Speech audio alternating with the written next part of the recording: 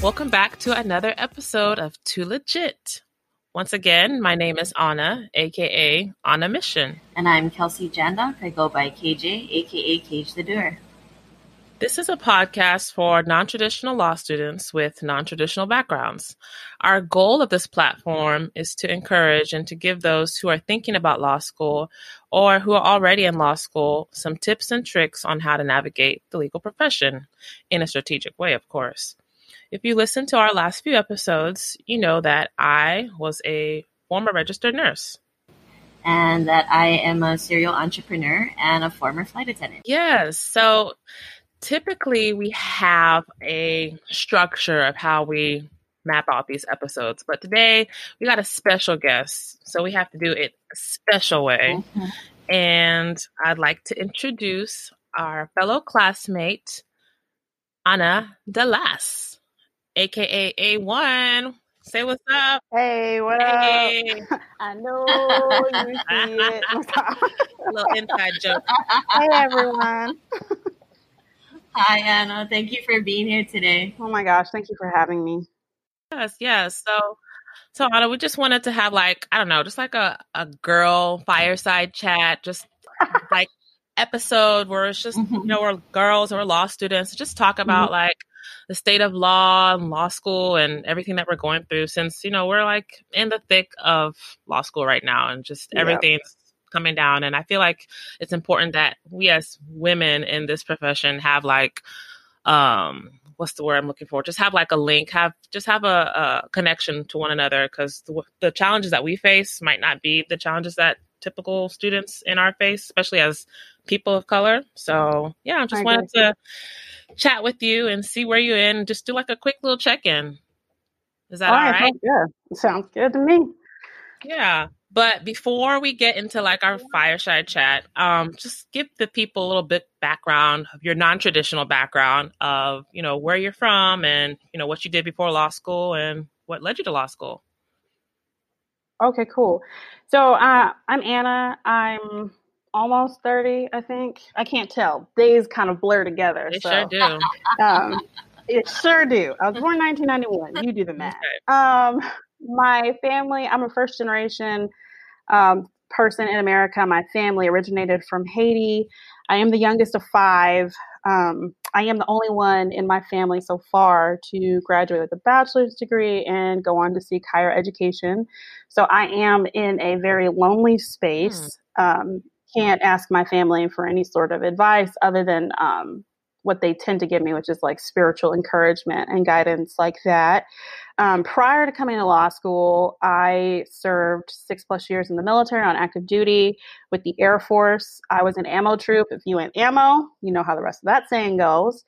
I traveled all over the world, did just nonstop work with the Air Force. I was a training instructor in which I trained over 25,000 soldiers, sometimes annually, about sexual assault prevention and bystander training.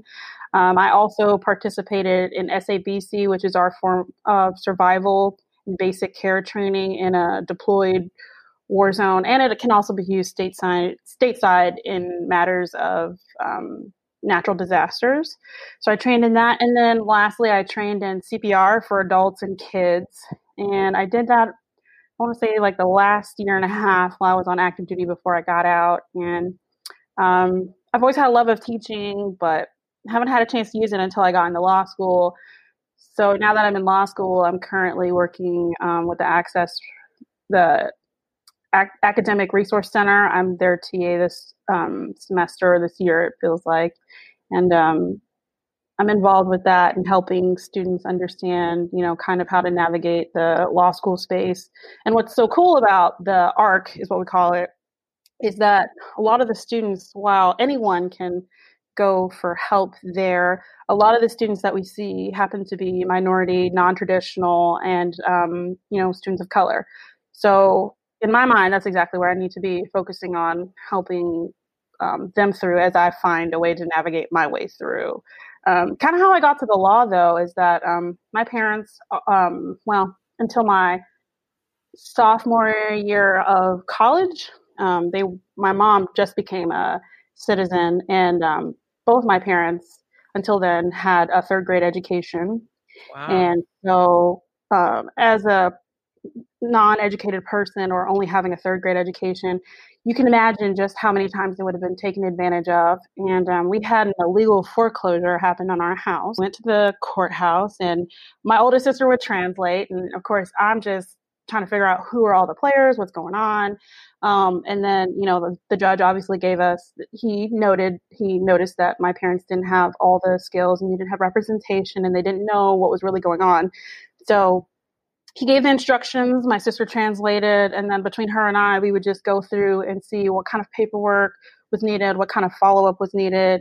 If we needed to get like an attorney, how would we do that? And from there, I've just had this inclination of like how the barriers that we have to accessing justice is just so, that in and of itself, before you ever get to court, is a battle that a lot of folks will face. Finding competent representation, culturally competent representation, is a big deal for me. And so that is what catapulted me into being interested in the law. But what actually got me into the law was my sisters and I, for a time, were taken away from our parents, and we were put in the foster care system for a short amount of time. And we were mistreated by our foster parents because at the time, Oklahoma had a shortage on folks who were volunteering to be foster families. And the ones that were agreeing to take in a large amount of kids to keep them together, they were just had such a backlog of vetting that a couple of families or foster families just fell through the cracks. And I'll never forget, we had just a terrible time. We weren't allowed to drink water out of the faucet. We had to drink it out of the toilet. My sister was beaten because she would pee the bed because she would hear people arguing, and she just, that just was a trigger for her. And then the last final straw for me was we weren't allowed to use the shower. So every morning, after eating breakfast out of the dog bowl, we would go over to the faucet and we would use the water there to kind of take care of ourselves. Well, one day, the thing I didn't like about child services back then is that they would announce when they were coming. So that gave enough notice to parents to like pull their crap together and make it seem like a semi-decent environment. So they told their eldest son to take us out to the backyard and hose us down like they did the dog. And I'll never forget, the oldest boy reached for my sister's shirt and told her to get undressed, which they had never done before. I mean, they would just take us outside and hit us with the hose, and we'd just be there in soaking clothes, and that's what it was.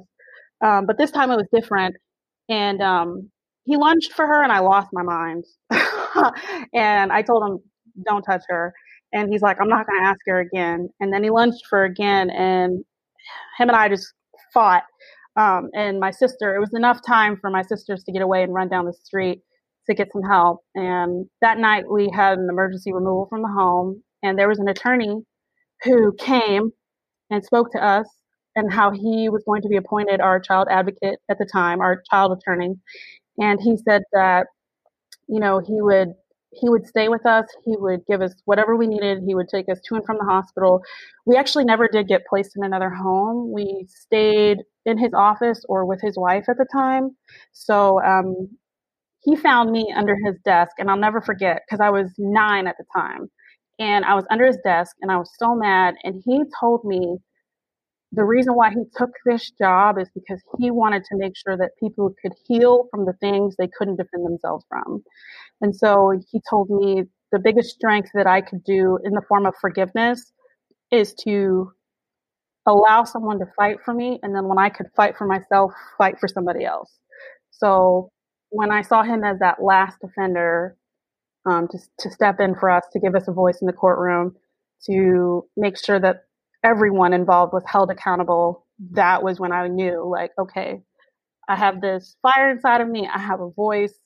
I'm angry enough and I'm just crazy enough that I could go and, step in for those who feel as though no one's on their side or they're being mistreated and they just need someone to watch over them. And so, I've always, to this day, I've tried to look to see who the attorney of record was, but, child cases or China cases are redacted to protect the identity of minors.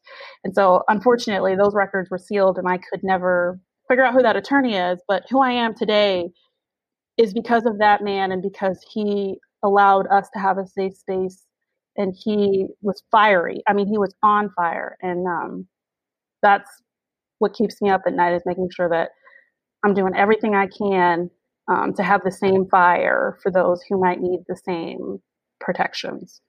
So that's a little about me. That's amazing. Honestly, Anna, you basically almost have me in tears right now. I hope they're tears of joy. You know, I always tell people I really don't wish my life on others. I wish others would have a better life, and that while it might seem sad, my victories have always come from places of deep wounds and, deep struggle. So I don't trade that for anything. You know, that's my source of power. It can be my pain at times. Yeah, that's awesome. You know, I think that's what I would love for, students of color in whatever career field. You know, you don't have to be in the law to be successful or to create the change you want to see, but understand that your pain has a purpose. And if you hold on to it like a grudge, you're poisoning yourself. You're not empowering anybody. So that's, and that's where I come with it in terms of how I got to the military. There is this factor about me that wants to protect and to defend. And, I don't pray for war. I understand to an extent we have to prepare for it, but, to give the people behind me a better chance, I think that's all I want. So that's me. That is the whole reason why we started this podcast, and that's why Anna is the perfect person to be on this podcast, is because the three of us women are women from different types of backgrounds, which makes us non-traditional, and we are people of color, and we're females, and we have things that pushed us to want to be here, because we do have this fire inside of us. We have this innate need to protect and defend other people because of the things that we've seen, because of the things that we've experienced. And it hit a trigger with me because that's how I feel. I feel like I have to protect my family, the people that I care about, all the stuff that I've seen and experienced myself. And a lot of the time we can't share this kind of stuff because it's seen as maybe weak. Or when you watch American Idol and then you see people's sob stories in order to get on the show, that's not what it is.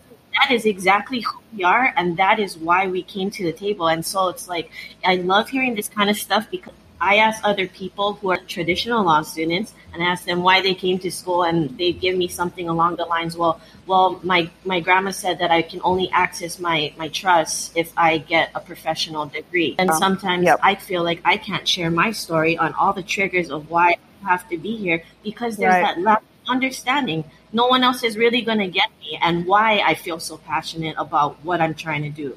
So thank you so much for sharing that kind of stuff, because people need to know that there are reasons why people want to go into the field of law. It's not just we decided to go to school. I will say this, for a long time, I felt very protective over my story. I felt like if I even got a hint that someone couldn't handle me, I would just close myself off. And I won't forget, I had this chaplain when I was deployed in the Middle East, and he said, sometimes the only way breakthrough comes through is through vulnerability and obedience. And, for me, the reason why I can have hope today is because the problem is not that everybody's talking. The problem starts when people stop talking. When you feel like you have nothing to say or share or try to wrestle with, that's when we should be worried. The fact that people want to talk over each other, that's a matter of civility, and we can solve that over time. But, people expressing their stories and this desire to feel like the people we're expressing ourselves to, that we can trust them to hold our story, that's something that has to be developed over time. I often felt like, oh my gosh, I just can't say anything to anybody. But, I often wonder if that's the case because no one has taught them how to be trusted. So for me, in an educational or educator role, as I've come to realize that that's something I want to pursue, I have to be willing to give my story consistently and help people learn how to hold it. If that's what they want. I realize that not everybody's going to want that. Some people are going to be like, great, that was a beautiful story. Now I'm on to the next thing. But some people have to be taught how to hold those things. And that's why I like this podcast, because it's very diverse. And, sometimes I've laughed so hard, and sometimes, I'm like, wow, that brought me down to the point where I can be humble enough to think, where does my story fit in something like that with whatever the speaker is saying? Because sometimes it resonates. But, I think that's what it means to be content in all things, and to try and trust and to be vulnerable, So I totally get what you're saying, KJ. I just sometimes take it a bit further, because I know people are capable of more. It's just, have they been given an opportunity to be pushed to that more? And some people feel burnt out because they're like, it's not my responsibility. But, somebody's got to, absolutely, if you have it to give, to push somebody who wants to be pushed, I can do that, So didn't mean to get off track, but no, right on track.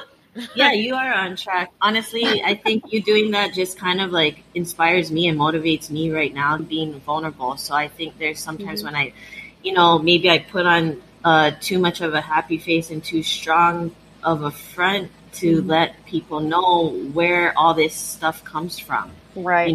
And people make assumptions about the way that I am, because I always choose to showcase the joyful side of me, but have no idea that I went through stage 4 cancer, that I've been drugged and abducted. A lot of people don't know lots of stuff about me, but that's what pushes me at the end of the day. Those are the thoughts that go through my head, So I'm very happy that you said that, because you've already affected me. You've already taught me, that I need to step it up, and I have to be more vocal about it, because then that empowers other people to do the same. And that's the only way that we can really see change or betterment in this society, is people being honest about that kind of stuff. So, well, I would even push back against the narrative of step it up. I notice amongst the people of color, especially my time on active duty, we've been told to step it up, shut up and color,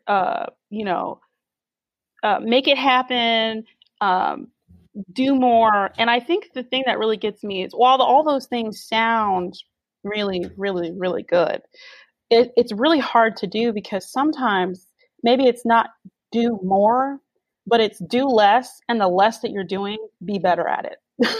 Or do what you can do, and do that to the best of your abilities. Exactly. Right. And sometimes being better just means being open to better. Not that it's something that you have to cultivate within yourself, because that's exhausting. Because sometimes, we don't have all the tools we might need to do what we want to do, as in like being better.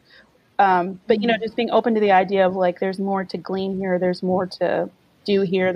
Yep. And KJ, what freed me was I go to therapy. I think I'll be in therapy for the rest of my life. I don't know the answer to everything, and sometimes it's just great to have someone who can balance you before you just jump off the deep end. I'm a type A person, and I have a Leslie Knope mentality, so sometimes I tend to just go zero to, my binders have binders, and I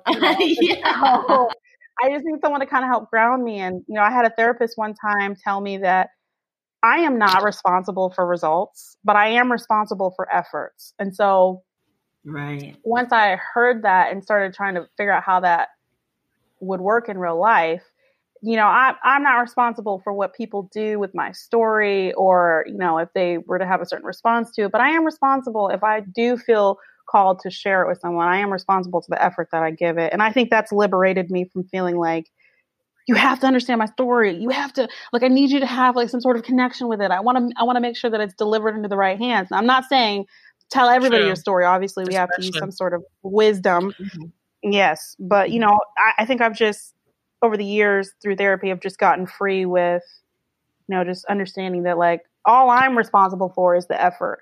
What you take with the skills and the gifts that I have, that is beyond my realm of trying to psychoanalyze. I'm no longer concerned. I can't do that. You'll drive yourself crazy. I'll drive myself crazy. Right. So that's where I'm at with that. Maybe we can kind of tie this into the state of law and law school right now. But how do you use that discretion with your story, with your inspiration, and seeking out mentors and people in this space. And you can obviously speak to it before COVID hit and now, like your adjustment. How do you find that? So, you know, in my military career, just a disclaimer, I am not speaking for all veterans. Matter of fact, I'm speaking as a Haitian African American military service member, veteran-ish, however you want to classify that. And I'm speaking of a time when I served between 2012 and up until 2019. I'm speaking as a female who served in a 99.99% male-dominated maintenance career field. There's my perspective. I'm speaking as someone who has deployed so much and been all over the place. So that's where my perspective is coming from. I don't want someone to hear this podcast and think she's speaking for every single, you know, Black, female, veteran, or service member. Like, that's not what I'm saying. I'm saying I'm coming from a very, very, very, very, very narrow scope. And so within that little scope, I've just had to learn that, first and foremost, not everything needs my verbal affirmation, okay? There are some things that have been said in the classroom that could have gone by without everybody and their brother trying to get their verbal stamp of approval on it, okay? Like, just sometimes you just have to, I had to learn that not everything needs my verbal approval. And just have that wisdom of like, okay, is this something I can speak to? If yes, is it something I'm comfortable being challenged about? Because I feel like once you get into the classroom and you assert a position, that opens you up to being challenged. And if you're not strong in your assertion or your belief or whatever it is that you're asserting, or you're emotionally triggered when someone tries to like challenge you, then that can go poorly. You can come across as having like a bad attitude, someone who's not well prepared, someone who doesn't like pushback, someone who is kind of bratty in the sense of like, well, I said what I said and that's the truth. That's my truth. And I don't like it when people, they must not like me if they want to push back on what I'm saying. So in that sense, some folks are not mature enough to be wrong or be uncertain. And I think in the military, I've just learned early on to shut up and color. And that means like sometimes you don't like what you're doing, or sometimes you don't like the activity that's happening. But guess what? Nobody's asking you if you like it. Somebody's telling you we need you to get the mission done. That means you put aside your personal feelings. You put aside how you think it should be. You complete the task. You get everybody home safe. And then if you still have grievances, find someone safe to constructively vent about it. But in that exact moment where there's like a sensitive conversation or some type of delegation happening, that is not it, which leads me into the next point of time and place. You know, sometimes you have to be able to read the room. And if you are so in love with the idea of law school that you fail to equip yourself for the journey, you're going to have a horrible time. Right. You're going to be you're so romanticized about when I get there, I'm going to do this. And when I get there, I'm going to do this, that you might miss all the little tips and things that you need to put in your tool bag for when you do get there. And one of those tools is reading the room, knowing who your audience is. If you particularly notice there's a group of people that aren't very open-minded and that all they want to do is they're very argumentative at the slightest bit of pushback, then maybe inserting your comments, although it may be valid, will only create lost time because people want to nitpick and argue the tiny little points that have nothing to do with the overall rule that the professor is trying to help you glean. And that's why I always push for have a smaller circle. Sometimes you're in a classroom with like 60 to 70 students and you can't get as intimate in a room that size as you can with, 4 or 5 good friends who are all understanding that sometimes you just need to wrestle with the content. And wrestling with the content doesn't mean that we're fighting each other. It just means we're pushing back on, maybe one thing we've learned in particular that we don't agree with, especially as a Black person. When I went through property and, we were talking about, the importance of that. Look, I'm going to tell y'all, I had this moment, we were in a study group and my favorite thing in the world, I was like, how Black do I have to get today? From Michelle Obama, when they go low, we go high, to Samuel L. Jackson, where everybody can be an MF. How Black do, and when I said that, I was literally asking, how real can I be? Are we just going to gloss over this stuff? And I'm going to hit you with the feel good so that you can feel good about the history of property law? Or can we talk about the real stuff? Can we take it there? And you just got to know that some people are not comfortable going there. Some people literally want Michelle Obama. They want the cute package becoming warm and fuzzy, you know? And then some people like me, I want the abrasive truth. Don't sugarcoat nothing. Don't try to make it better than what it is. Don't try to put no Instagram filters on it, cute hashtags. Don't do that. Just give it to me real, raw, and be done with it. Don't beat it over a dead horse. And I think that being in the military, there's this concept of breaking you down, not to hurt you, but to build you up. And that's because sometimes we need to shed some exterior things that are not productive for where we're going or what we're trying to do. And so in that sense, I hear a lot about, you know, students joining like a complaining brigade, and that's the rated G version of that terminology. But, you know, I think in law school, it's only hard because for some, it's the first time they're receiving the immediate consequences of what they do or don't do. You know, they might have been able to hide behind a group or who their mom or daddy is, or, you know, fluff and stuff degree where there wasn't really such a strict curriculum. You know, some of the degrees could have been like independent or whatever. But in law school, either it is or it isn't. And you need to either do what they're asking you to do and you need to do it efficiently, or you don't do that and you don't get what you thought you deserve. So, you know, for me, there's a lot of crossover between how to talk to people, how to navigate your spaces, how to learn if people are for you or not, in the same way that you navigate the military world. You know, you have to be able to, and especially in the military world, the first thing you do in a situation where you're trying to give first aid is you got to check to see if the scene is safe. And I feel like every time I go into law school, unfortunately, I have to check to see if the scene is safe. I have to check if, you know, they're... Same thing in the medical field. That's what they tell you. You can't start CPR if you're in a burning fire, because both of y'all gonna burn in that. But you know, it's like, you know, you gotta be able to discern. Having the skill of discernment is a really big thing. You'll save yourself so much trouble if you can just read the room, read the audience in front of you. Just read in general, folks. Just prepare for a lot of reading. I hope that answers your question. Oh, and to the second part, what it would be like pre-COVID versus post-COVID.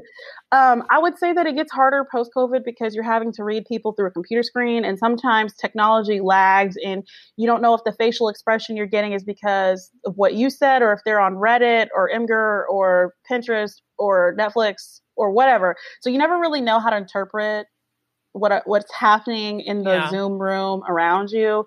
But, you know, one thing that's always served me is just to do quick follow-ups, you know, like, hey, I was in this group and I don't really know if I got the concepts, you know, just approaching it as humble and graciously as you can, because sometimes technology does cause another degree of separation.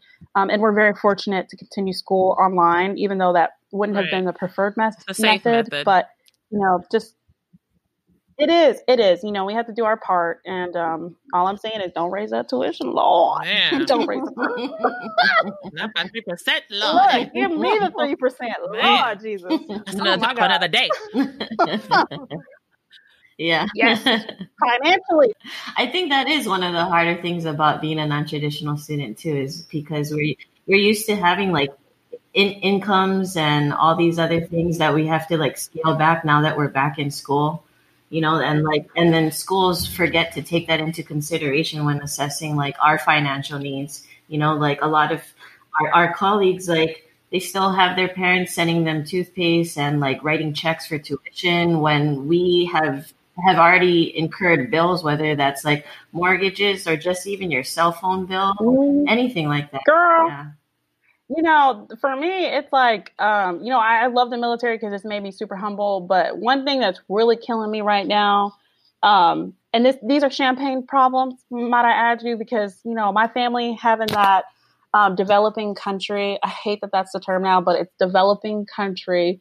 You know, I have cousins who are currently living in a different situation than I am. So any complaint that I have compared to what they're going through, absolute champagne problems. Right. But, you know, the cost of living in Seattle is outrageous. And, you know, coming from the military where they give you a housing stipend, they give you a housing allowance, they give you a food allowance, They give you a clothing allowance yearly when you go through another year of service, or making rank.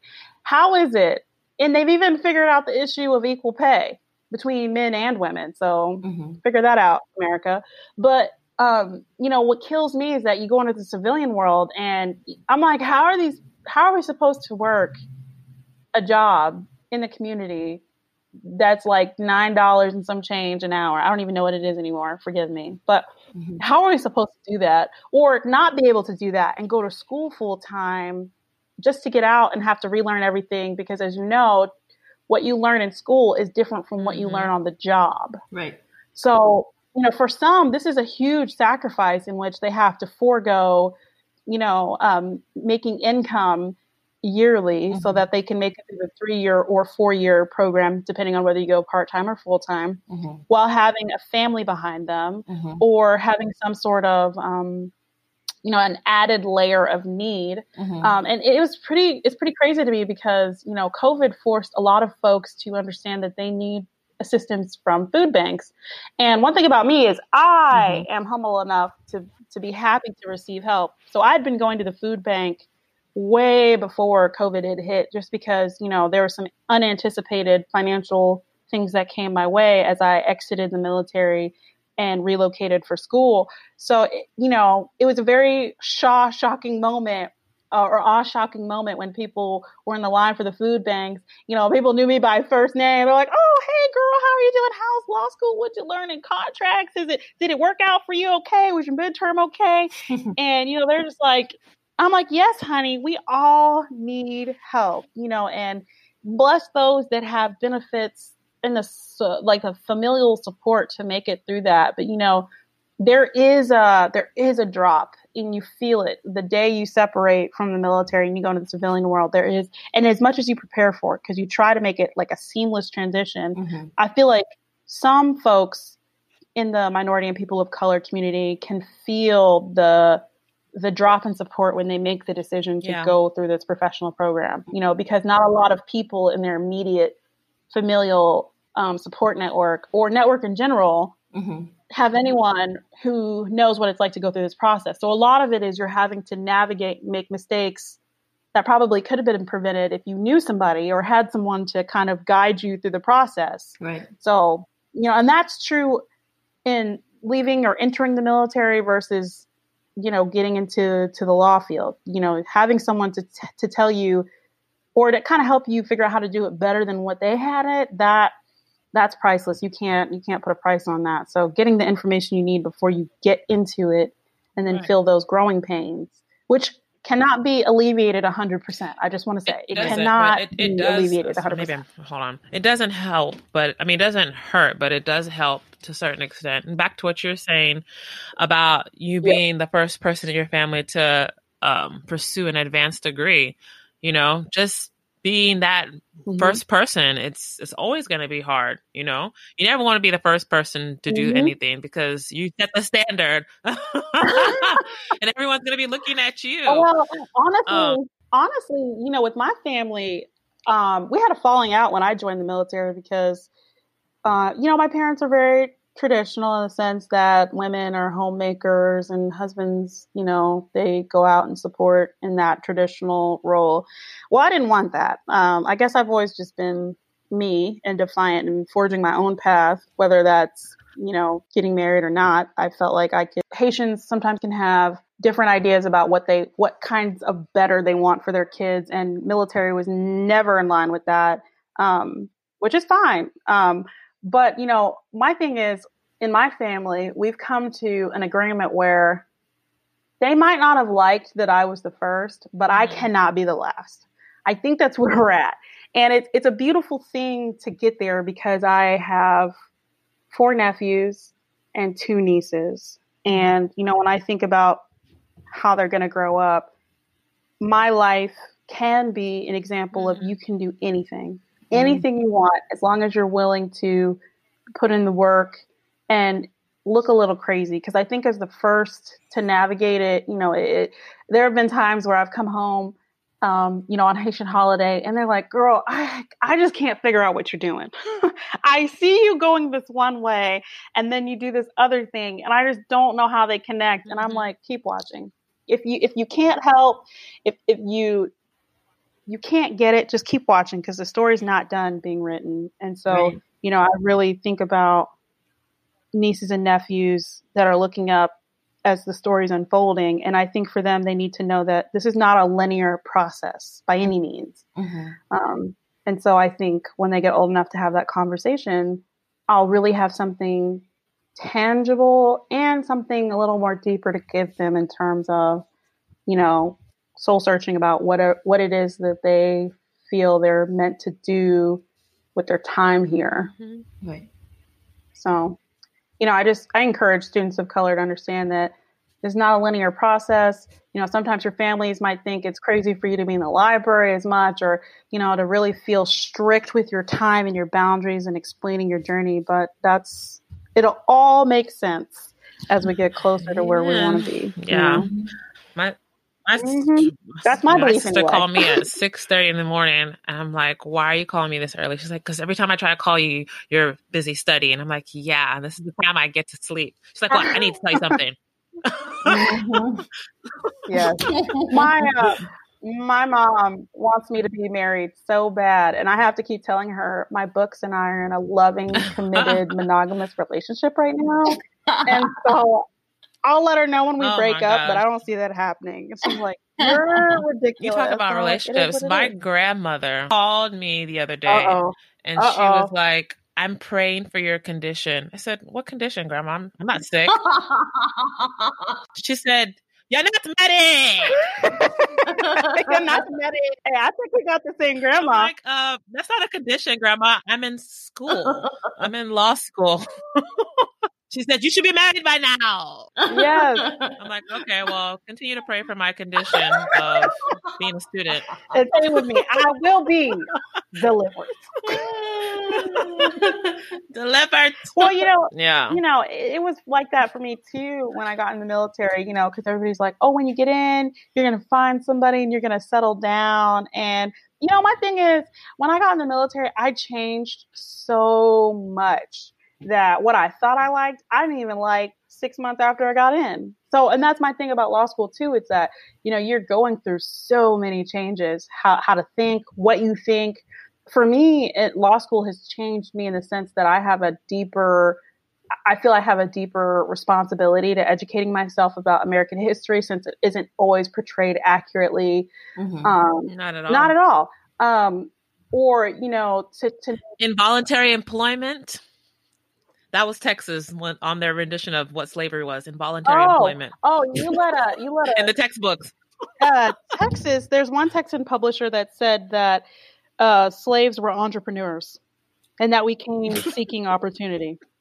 And I was like, sir, I don't know that this is the opportunity we had in mind at all, period. Actually, I don't think, I just felt a deeper responsibility to educating myself. And, relationships are the last thing on my mind. I'm like, if you're not a law librarian with some answer that I need, I'm probably not going to be what your name is. It's probably not going to happen. Probably not. I'm still a little hopeful. Girl, I hope for you. I'm hopeful. Well, the thing is you can't say I'm not going to be in a relationship for all of law school. Cause I mean, you never know. Somebody might come along, but it has to be a special person. You can try. And I think, I'm very hopeful that person is available, hopefully in my third year, but, girl, but I don't shut off your opportunities, because like somebody will get what you need and get where you're coming from. I'm just saying that, like, listen to our love episode. I did. Right? I did. But like sometimes it does help to have someone who knows what you're going through. I think the thing that gets me is that, in my time of service, we were so gainfully employed. We were TDY, which is like a temporary duty where you go somewhere else and you hang out there. I say hang out, but that's not what I mean. I mean, you work there for a while, and then you come back home, and then you can repeat that process several times. And, for me, I've always been a priorities person. Not to say that love isn't a priority. I just don't think it's a right now priority. And I think like of all the military families I've met and had the pleasure of being mentored by and being in their presence, the number one thing they talk about is like how to love in different directions, because, you could be tasked to go halfway around the world and your heart has to stay in whatever state, you were stationed to. And I feel like that's kind of how it is with the law. You could have one vision for yourself of how you want to go and be called to this once in a lifetime opportunity. And it's in constant conflict with, the love that you have that might be going a different direction, and it's nothing that you can forecast to a degree. And it's something that, you have to constantly nurture and balance. And I just don't have the stamina to do that, nor do I have the gumption to want to do that, which is really odd for someone like me to say. I think it goes against what my family would want. They would want me to be excited and encouraged about it. But all I feel right now is exhausted. And I think that, when partnership comes along, which is what I'm looking for, maybe I'll have more skill and more tenacity to want to entertain it. But right now I'm just like, this ain't it, Chief. And I don't think it should be, I don't think you should, I don't think what you're looking for, partnership by all means is what you deserve, what we all deserve, right? We need someone who's going to add to our lives, not take away or put an added burden on us. Yeah. I don't know how we got to this topic, but I just feel like if it is the right person and it's the right situation, it shouldn't be something that you are constantly fighting for, and it should be something that you're constantly working towards. It should work. And I'm just speaking from experience because, both my sisters, they started off as long distance relationships. My brother-in-law was he was an engineer. He worked in Norway for a year. Wow. And she was here in Houston and they talked every day. They made it work. That's what I'm just saying. It's like the right person, you'll make it work for the right person. Yeah. And you can have some wacko down the street who's convenient and close, but it's just because it's there. Yeah. And that just sucks the life out of you. Yeah. Or you can have someone cross the ocean who just rocks your world. Yeah. So all I'm saying is just like, obviously protect yourself by all means, protect your heart, but at the same time, leave a little bit open for the possibility of that wonderful person who you deserve. We all deserve to come into our life eventually. Yeah. That's it. Yeah, I can see that. And I think it's good to have both perspectives, like be open to what might come, but then also like assess what your priorities are at the moment and what's going to help you get where you want to be. So like, I'm kind of right in the middle of both of you. Like, I know that I probably should be doing what Anna's talking about and not think about it so much, but I also want to have that hope that Anna is talking about, that, hey, you know what, if it does come around and it fits, then hey, let it happen. It might really fit. Yeah. So, yeah. And it might not come. Yeah. Girl, it might not come. But law school for sure, because these tuitions ain't no joke. That should be our priority. All I'm saying is leave your mind open for a sugar daddy. I'm just joking. Oh, my Lord. That little delay. Oh, my Lord. Someone has to pay this tuition. Sorry. All right. Well, all that to say, the concept that I wish I had remembered before coming to law school, and how what we've been talking about ties in, is this idea of a work-life balance. Oh, that was my next question. Well, I didn't really know how work life was going to look in law school, because, in the military, I went from working with my hands and being on my feet, 28/8. And, or 25/8, and never sitting down in a desk for long extended periods of time, or being around people who always want to talk about what you just got out of. And you're like, I don't want to go through this. Okay. Like, we just took that test. Let's just leave it in the classroom. But, some people really want to verbalize what they just went through. And, So, for me, I didn't realize there were so many skills from the military that I was going to have to employ in the civilian world. And I'm so glad I was on duty long enough to know the importance of that, such as like work-life balance and not to be so mission-minded that I forget to enjoy my friends and family. And for those who are single like myself, your family can be anyone who has adopted you and taken you in to create the little close-knit familial care that you get. It doesn't have to be someone who's blood. Pretty much for me, if you look at me and smile and I know you can cook and you have good conversation, you shouldn't have showed me where you live if you didn't want me to be in your life. That's your fault. That's what you shouldn't have done. Because now I'm going to be, all about connecting and, working through that. But that was one skill that I learned. And then another one was just self-care, self-care, self-care, self-care. If you hear nothing from this podcast, please hear the word self-care. And self-care for me, I'm not girly, so I don't really... Got an episode about that too. Oh, I know. Episode 6. I know. I wish I would have referenced the episode so I could tell people to go back and listen. But for me, I'm not a very girly person. I mean, I'm like allergic to nail polish, so my nails are always short and nothing on it. And I still work on my truck and stuff and do home improvements, so there's no point. But, for me, idea of meditating, and I'm not talking about meditation in the sense of, I'm not talking about that. New sense of meditation, like, what can you smell? Name 3 things that you can see. Name 5 things that you can hear. What does it feel like when you press your feet up against the floor? And that really is just bringing you wherever your mind has wandered off to into the current moment to be fully present. And that's what's exhausting, is that sometimes you get so overwhelmed that you want to take a mental vacation and you can't. You just can't afford it. So, or you could, it's just going to be very costly and you're probably not going to like the result. So self-care was a really, really big thing. And then the last thing I learned last thing that I wish I had remembered before coming to law school was that I can handle rejection. I can handle it.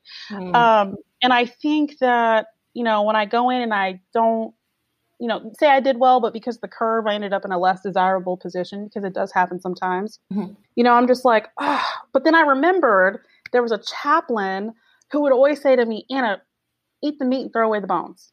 Don't get so caught up on what you missed that you forget what you got right. Because you can either play the short game and lose out in the end, or you can play the long game and maybe it feels like you're suffering on the short end, but you're going to be good to go by the end of it. And so, I keep telling myself, I can handle not yet. I can handle you missed it. I can handle C's. I can handle it. And I think that I learned in the military that I wish I would have taken time to remember before I coming to law school. And the last thing I'll say is, know that you were chosen. Know that out of all the applicants, this wasn't a mistake. This wasn't like, oops, I didn't mean to hit accept, but here we are. That is not that. This is a very deliberate, intentional, on purpose, for a purpose decision. And so if you're here, that means you have everything you need, and you'll get some to get through. And for the people that are still trying to get in, don't think that because you have to try again, nobody wants you, you must not have the skills. Made you miss it means that you're equal to nothing now. That's not true. Keep trying again. Yeah. In here. All right. Well, got one last wrap up question for you before we wrap this up. And it's not law related, but what do you wish to do, or what can you not wait to do once outside is open? Well, see, this is hard for me because I'm a homebody. Yeah, this summer I am going back to Alaska, and so fishing's been open though, so I can do that. I think I just like to go camping, but I can do that right now anyway. Okay. So yeah, that's always been a hard question for me because people are like, what can't you wait to do? So you don't want outside to be open. You're cool right now. Girl, I can get on the highway and be where I need to be in 10 minutes or less. Y'all stay home. Please stay home. I'm trying to Y'all I can't promise you that. I need to be in somebody's club scrubbing the floor. I will say that sorry. I play hockey, and so I would like hockey to be open. Oh, nice. But other than that, I can't think of a single thing, really. I feel like I have all that I need, and all that I need is what I should have. So I'm grateful. Awesome. Yeah. Appreciate you so much. That was a wonderful conversation. I don't even feel like an episode. It just felt like you're just talking on the phone. Yeah, I do love I love it. Yeah, there's a lot of great takeaways. I feel like you need to write a book of like Anna-isms for real. Like, yeah.